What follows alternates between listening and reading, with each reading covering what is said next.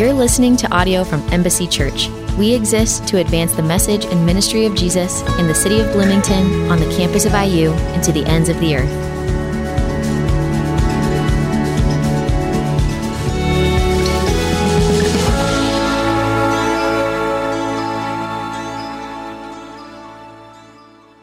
Amen. Thank you, Maria. How we doing, Embassy? Good morning, good morning. My name is Chris Cook, like Maria said, Critter Cook, either one works. It's a good Southern nickname. But I'm the lead pastor here at Embassy, and if you're here for the first time, I'm super glad you're here. If you're a guest, and like Maria said, go ahead and fill out that Next Steps card. I'd love to grab coffee with you, connect, see how I can help you connect in the life at Embassy. And if you are a friend, not a guest, but you've been coming and you've been sitting in rows for a while, we really do want to move you to what we call horseshoes, our city groups. Again, like Maria said, hopefully this weekly rhythm to kind of kick off the week and reset your mind and your heart, just listening to the Word of God is a priority, and it's important, and you're coming each and every Sunday, right? And we want to sit under this thing and let it speak to us, right? We want this to be the loudest voice, God's voice in our lives, not our own. But monologues can only do so much. Okay? Preaching can only do so much. When you get in a city group and you start to dialogue about what we monologue about, and you start to talk about what's talked about on a Sunday, like Maria said, life change happens, things happen.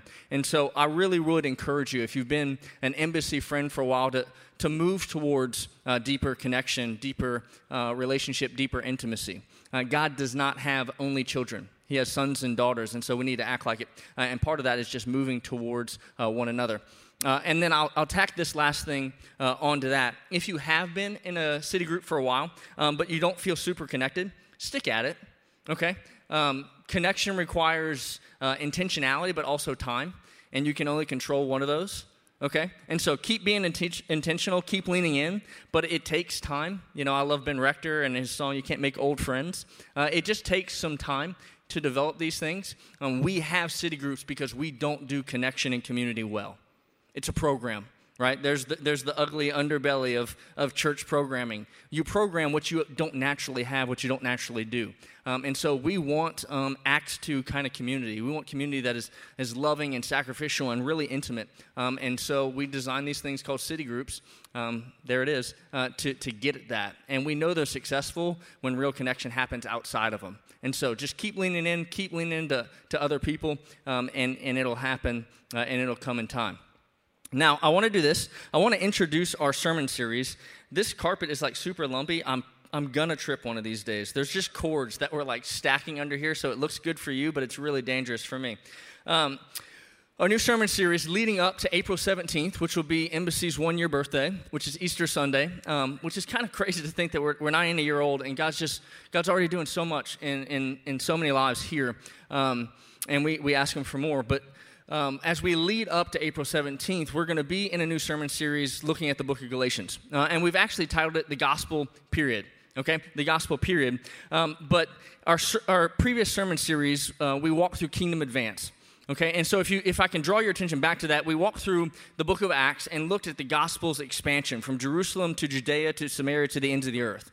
And I don't remember if you can recall the illustration, but I tried to point out that in historical narrative like Acts, it really spans a 30, 35, 40-year period of the early church, okay? And you can take these epistles, these letters of the Apostle Paul especially, but other New Testament authors, and you can almost slot them into Acts, okay? And so the book of Galatians slots in to Acts chapter 13, 14, and 15.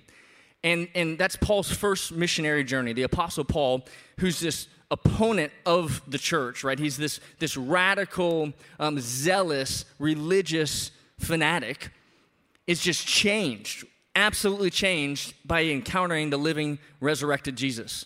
And he goes on these missionary journeys where he's preaching the good news, the gospel that we're going to look at.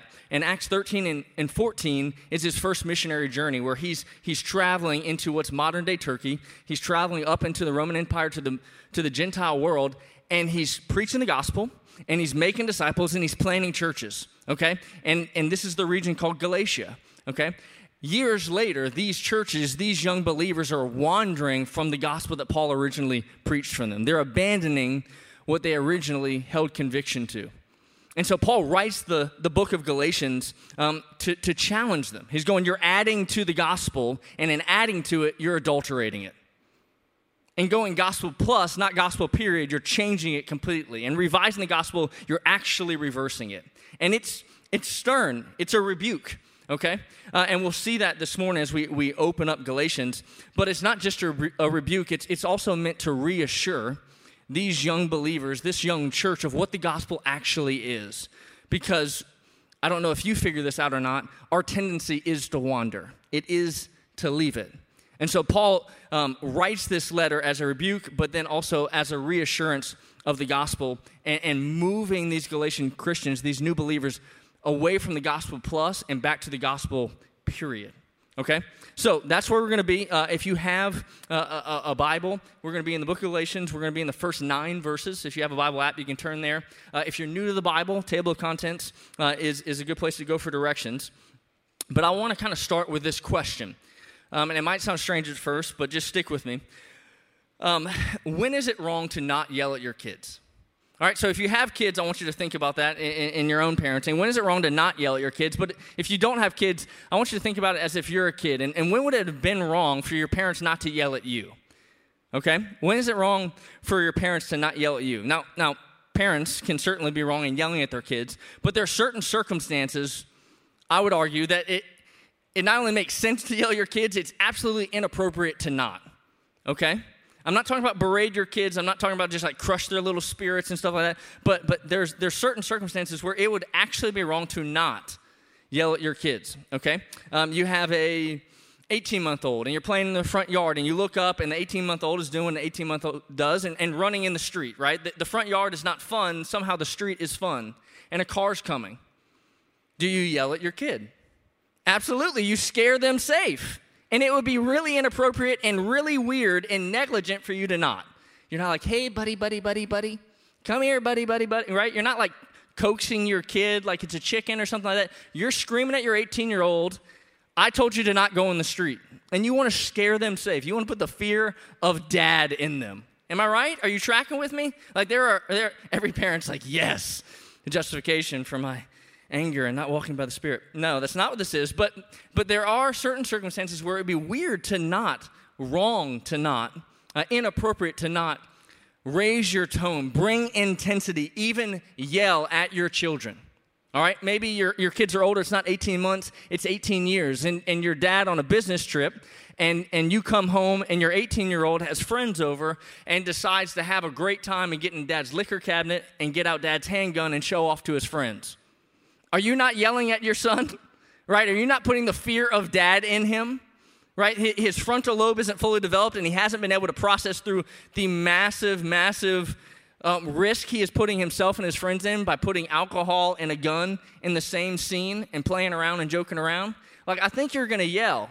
And if anybody had that experience, I would hope your dad yelled at you, okay? Like, there's an intensity that is appropriate. There's a tone that should be there. And in a way, that's the tone that you get throughout the whole book of Galatians. Believe it or not. That's the tone that you get when you open the book of Galatians. Right? So if you're having your quiet time tomorrow morning and you open the book of Galatians and you sip your little latte and you're just like, Holy Spirit, speak to me. And you read it and you're like, la, la, la, la. That is not at all the tone that you should be reading in. You should hear some fervor, some anger, some frustration. It's a rebuke. It's a scare you silly, get on the right path because there is danger ahead kind of challenge. All right, so that's what we're going to look at. That's what I want us to kind of frame up our reading of the first couple verses of Galatians, because the Apostle Paul is telling these Christians, you are in danger and you don't even see it. You think it's nothing to add to the gospel, but when you add to the gospel, you are adulterating it. You are absolutely changing it. And it's serious, okay? So I'm going to read for us. I'm going to read starting in verse 1, but we're going to focus in on verses 6 through 9. But I'll cover a little bit of what we hit last week. And if you missed last week, you can find the podcast online and listen and catch up. But this is Galatians 1 through 9. Paul, an apostle, not from men or by men, but by Jesus Christ and God the Father, who raised him from the dead, and all the brothers who are with me. to the churches of Galatia. Grace to you and peace from God the Father and our Lord Jesus Christ, who gave himself for our sins to rescue us from this present evil age, according to the will of our God and Father. To him be the glory forever and ever. Amen. Now here, verse 6. He says this, he says, I am amazed that you are so quickly turning away from him who called you by the grace of Christ and turning to a different gospel. Not that there is another gospel, but there are some who are troubling you and want to distort the gospel of Christ. But even if we or an angel from heaven should preach to you a gospel contrary to what we have preached to you, a curse be on him. As I have said before, now I say again, if anyone is preaching to you a gospel contrary to what you received, a curse be on him. Do you hear the tone? Do you hear the intensity? Do you hear the yell? Because if you don't, you're reading it wrong. What Paul is pointing out to these young Christians, to this young church, is you're not a tick off, you're 180 degrees. And there's something so fundamental to the gospel that we have to understand that when we add to it, we actually adulterate it. And there's some serious ramifications for it. Now again, if you read Acts 13 and 14 kind of color in the context of what's going on with these churches being planted. Acts 15 gives us what's known as the Jerusalem Council. This coming together of leaders in the church in Jerusalem, but also Paul and Barnabas and other leaders that have been reaching out to the Gentile world and going, hey, let's make sure we're saying the same thing, right? This is the gospel, right? We're on the same page. We're preaching the same message, okay?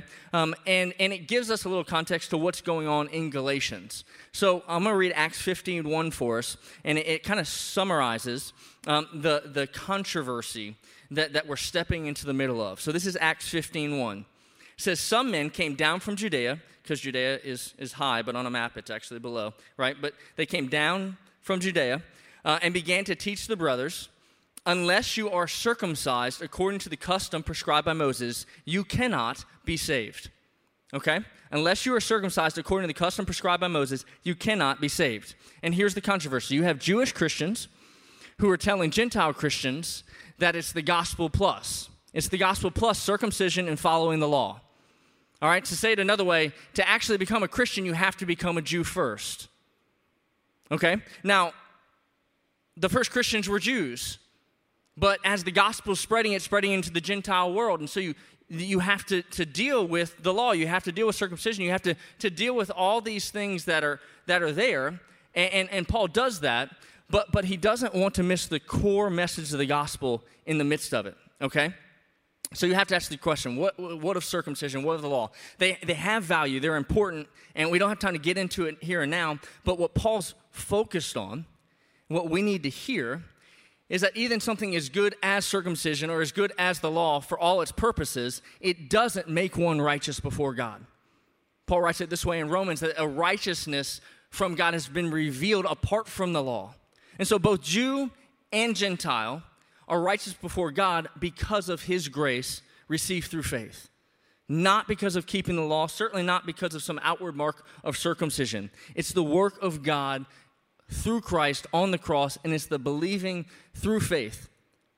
It's mere grace through faith, okay? This is Paul and Barnabas' argument. This is what Acts 15 breaks down, and this is what we're stepping in the middle of as we open Galatians. So I want us to look back at our passage, okay? Again, in adding to the gospel, what these Jewish Christians, these false teachers, these Judaizers were doing is they were adulterating it. They were absolutely changing the message of grace. All right, are you tracking with me? And again, I want you to hear his tone.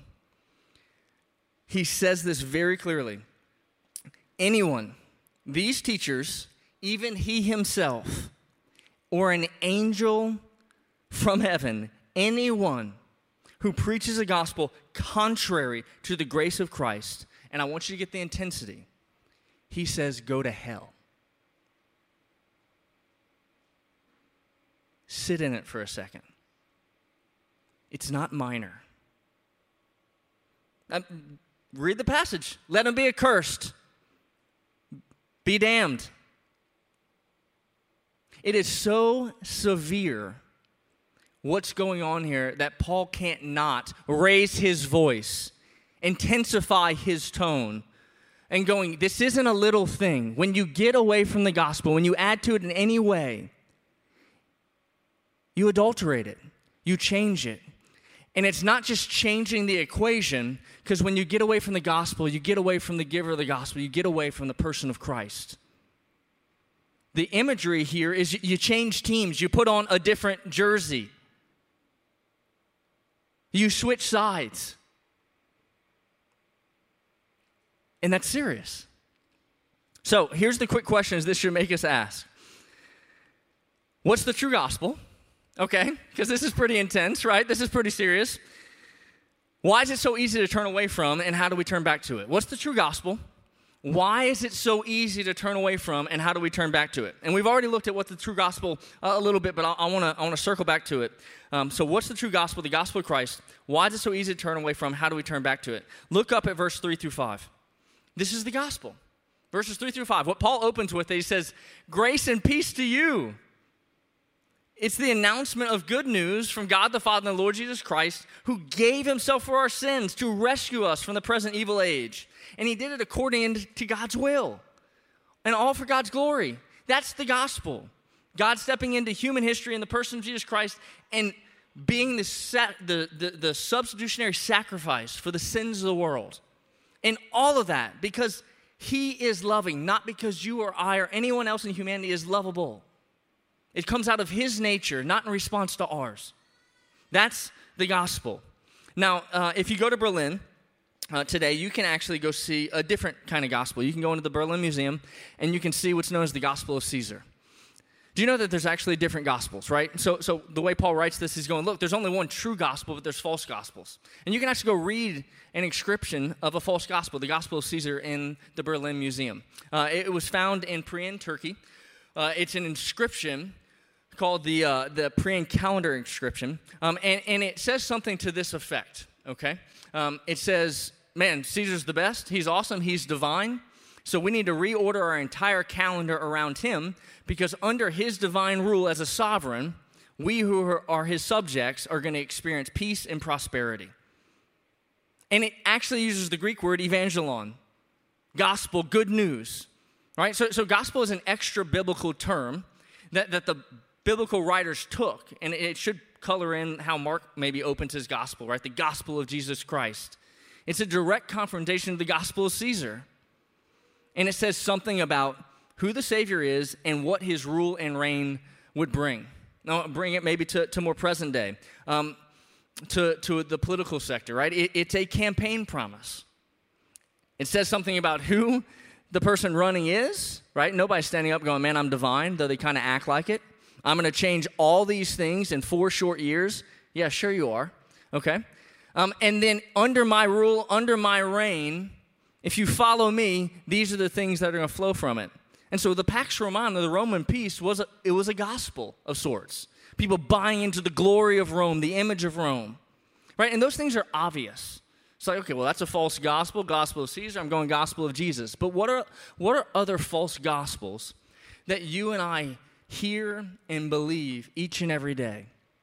What are other ways that you and I very subtly, not so obviously, add to the gospel and in doing so adulterate it?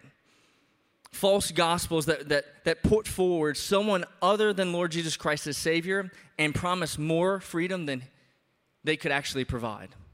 Right? That's the mark of a false gospel. They put forward a different Lord and they promise something they could never provide. Let me give you a less political, more personal. Okay? Just be nice. Just be nice. We then have yard signs like that in this town. Just be a good person. Just be more tolerant. Now, these are virtues, sure, and do I hope them for everyone in here? Absolutely. But what I want to get at, and I don't want to lose you in this section, is what's underneath that statement. What belief is tethered to the proclamation? If I'm just nice enough, or good enough, or tolerant enough, then whatever vague idea I have of prosperity and even eternal prosperity, I'm going to get. Who's it elevating as Lord and Savior? Me. Us. And I have absolutely no capacity to deliver on that. And it just puts me or you or any of us in a hamster wheel of effort and energy and works. And we're working out the law. We're adding to the gospel of grace. That God loves us out of who he is, not out of who we are.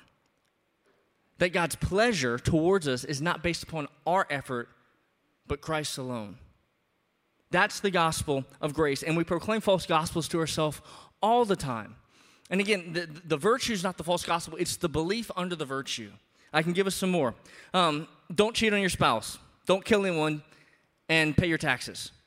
And now, again, those are clear commands. But underneath that, what's the belief? Is it rightly ordered? Is it out of a response to obey God because he's God and he deserves your obedience? Or is there something underneath there that you believe if you do those things, God takes pleasure in you? Right? Underneath it all, there's a fundamental, I think, insecurity that human beings have, which makes the gospel of grace so uncomfortable. It's so hard to just receive. And so we want to top it off like a big gulp at a soda fountain. We want to add to it. In doing so, we change it. And again, I want you to hear me. God accepts us because of what he has done for us in Christ Jesus, not because of what you do in response to that. The acceptance is already there. God's good pleasure is already there. That's the beauty of grace. Undeserved, unmerited, unearned favor. Now, the gospel is not opposed to effort, but it's what order are you putting that effort in? It is opposed to earning. You and I, when we stand before God, are going to stand either in Christ's righteousness, the one righteous one, or our self-righteousness. Which one is it? For these Galatian Christians, it was Christ's righteousness, plus I'm going to stick my toe in my own righteousness. And what Paul's saying is, that's not just a tick off, that's completely off. That's a works-based religion. And Christianity is anti-religion in the traditional sense. You get that? So the gospel is not just for the irreligious, it's for the religious. It's for you who grew up in southern Indiana and grew up with conservative values, but beneath those values, you don't have the convictions, beliefs, or the hope that God loves you because he is loving and he shows it to you because he sent his son to die for you while you were still a sinner and you couldn't do anything about it. And that hasn't melted your heart. That hasn't rocked your world. And so you're performing and you're working and it's exhausting because you've gotten away from the gospel of grace. And Paul says, stop. Stop right where you're at. Don't add to it. Now, I want to give a couple pieces to what the gospel is. And like Maria said, I want to hold up the gospel each and every Sunday here like a diamond. I want us to put it up in the light and just look at different facets of it because it's inexhaustible. It's not just the ABCs of Christianity. It's not just the message you need to hear to come to Christ. It's the message you need to hear daily to walk with Christ. It's the A to Z. And so I want to just kind of hold up and look at different facets. Two of them I want to look at real quick. And if you haven't noticed, I'm going to go a little longer. They're changing the time on me. I got you, Mikey. I'm preaching, baby. The gospel is singular and it's sufficient. It's singular and it's sufficient. I want to use an example with the Mona Lisa. Okay? If I were to stand here today and I were to try and sell you the Mona Lisa, you'd laugh at me. Why? Because there's one. It's in the Louvre. It's in Paris. Right? You wouldn't even think. Okay, so you don't have $870 million, but say you did, right? And it's a priceless work of art. France won't let them sell it, but theoretically it's worth $870 million. Say you did. Say you're Jeff Bezos. You'd laugh because I don't have the Mona Lisa because there's one. You wouldn't even be tempted to buy it. There is one gospel. There's not many of them. And it's so hard for us to grasp in our plural context, our context where plurality just reigns, that the exclusiveness of the gospel is almost like, and we hesitate on it. But there's one, and it's beautiful. Like, fly to Paris, go to the Louvre, and just look at it. Now, the illustration breaks down. I was actually sharing this with somebody the other day because I started to work on the illustration, and I found out there's actually more than one Mona Lisa. Did you know this? There's actually more than one. You can actually go to Madrid, Spain, and see one, and there's an argument of which one's the original, but there is one Mona Lisa as we know it, one famous one. And it actually didn't become famous until 1911 because it was actually stolen from the Louvre, and that added to its fame. And I have art history majors going, oh, that's true. That's true. A bunch of useless information that you learned in college. Now coming back to you. But there's multiple ones in private collections. Every illustration breaks down. But you get my point that the gospel is singular, and we need to be people who can recognize it for what it is. See it and go, bro, that's the gospel. Or better yet, that's not the gospel. And again, the gospel of Caesar, or these really broad things out here, those are a little easier. It's like, all right, Caesar's calling himself a god. He's trying to reorient the calendar around himself. I don't think that squares. But what about these little g gospels that we tell ourselves each and every day? We got to be able to to do the stick test, right? How do you know a stick's straight?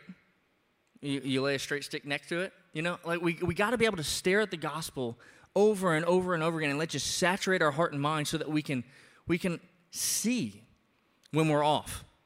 So the gospel is singular, but it's not only singular, okay? It's sufficient. It's perfect. It's complete. It's absolute. I'm going to stick with the Mona Lisa. What if I were to actually have $807 million and buy the Mona Lisa, but decide to touch it up? Like, it's old, right? And old things are just not as good, right? Everything new is better. You know, that's kind of how we think. You know, it's just like old technology. So I'm going to touch it up. It would look like a Walmart smiley face. It would be terrible. I would ruin it. In adding to the Mona Lisa, I would absolutely adulterate it. It would it would be ruined.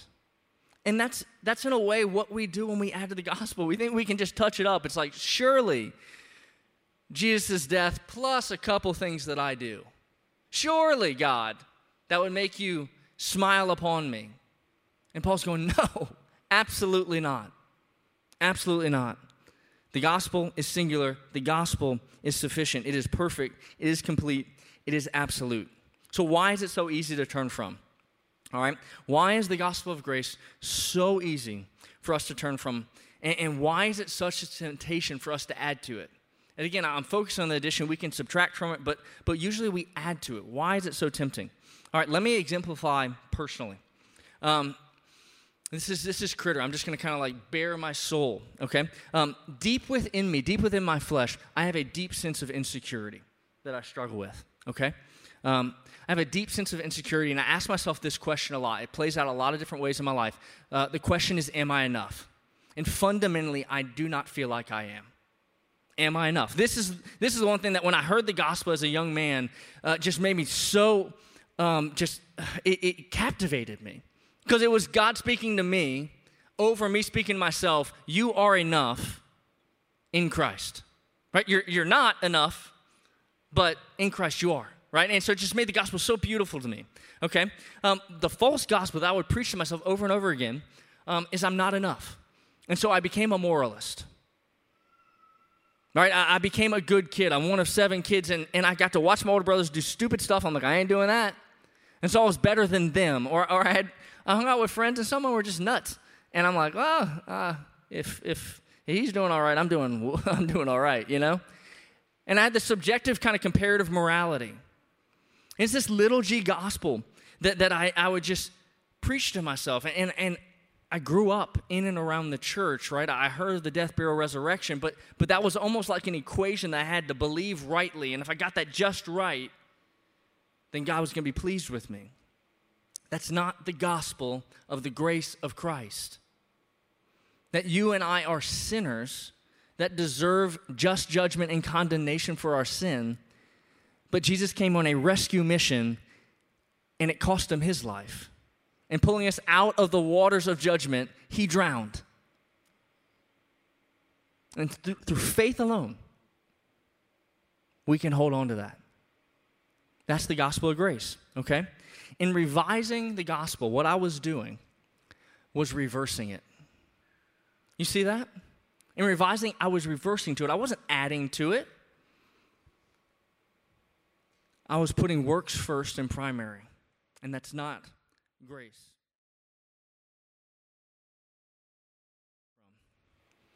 What's your question? What's your little G gospel? What do you listen to over and over and over again that you need the Word of God to speak more loudly in? This is why we come and we sit under this every Sunday. You shouldn't trust yourself. I don't trust mine. Because for the longest time, I didn't say what was true. And man, I started to listen to this. And what the Word of God said was so freeing. Yes, you're not enough, but you are in Christ. How freeing. I don't have to keep earning God's favor. I don't have to keep posturing towards a watching world. I can just be, and I'm accepted. The beauty of the gospel. Now, application, and I want to tie us off this way. How do we turn back to it? If it's so easy to wander from, if we listen to these little G gospels all the time, how do we turn back to it? I want you to notice real quick what Paul writes in verse 6. So if you have your Bible, look, verse 6, I'm going to read it again. Paul says this. He says, I am amazed that you are so quickly turning away from him who called you by the grace of Christ and are turning to a different gospel. Now, I want you to hear this. In turning away from the proclamation of the gospel, you're turning away from a person. Okay? Again, John Stott is the one that uses this imagery of switching teams, of putting on a different jersey. He calls us religious turncoats. I love that. It's so British. John Stott's British. Religious turncoats, spiritual deserters. Okay? In turning away from the proclamation, we turn away from the person. And there's a key there in how we turn back to it, is we actually don't just turn back to it, we turn back to him. That you don't just get the concept right. Like it's not this equation that we just got to get right. You turn back to Christ, the person. The one that when you believe the little G gospel, you're turning from in repentance, and that's what repentance is. It's an about face. You turn around and you trust him. And Christians need to preach the gospel to themselves every day. I believe this today. I believe what is true that you say about me more than what I say about myself. And little by little by little, when the Christian does that, the Christian grows, the Christian matures, the Christian changes. When that truth, that dynamite gets in our hearts, it explodes and radically alters people. And that little change in people starts little changes in families, and little changes in neighborhoods and communities, and little changes in societies, and little changes in the world. And that's how it works. So I want to close with this idea. What kind of church would Embassy be if this was so? Think about it. A community of 150 people, if every day we believe the gospel, period. If every day we sat in the grace of Jesus Christ. I mean, powerful stuff, huh? Rattle off all these kind of things, but what would it look like if we were a gospel-gazing kind of people? If the way we saw ourselves and the way we saw others was through this lens of the gospel, it would be transformative. It would be unlike any other community you've ever been a part of. It'd be unlike any other community that this city has ever seen or experienced. Because the gospel changes people. My hope, my prayer, and the band can come forward, is that we would be this kind of people. That as we look through the book of Galatians, as we open up the Word of God, as we look at the gospel period, that it would sincerely, in the best way, be enough. That we wouldn't move beyond it, we wouldn't move past it, we wouldn't add to it. We just rest in it, and ultimately we'd receive it. So I'll pray for us. We'd be that kind of people that receive the gospel, period. Heavenly Father, we love you. We praise you. We thank you for your word. We thank you for the rebuke of it where necessary. We thank you for the reminder of it where necessary. We thank you for the encouragement of it where necessary. And I pray that the gospel of the grace of Jesus Christ would be so much more clear and tangible and real to each and every person in here. For the ones in here that are not your sons and daughters, that are seeking because you're leading them, that today would be a stake in the sand kind of day. A day that they look back on and go, my trajectory changed because I stopped walking away from the Lord and started walking to Him. I started to learn to trust again.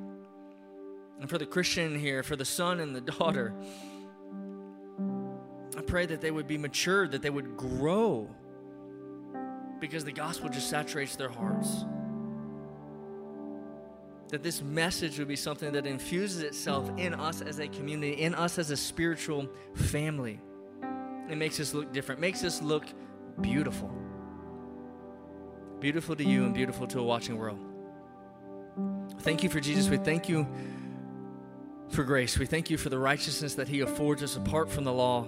And we cling to Him in faith. It's in His name that I pray these things. Amen.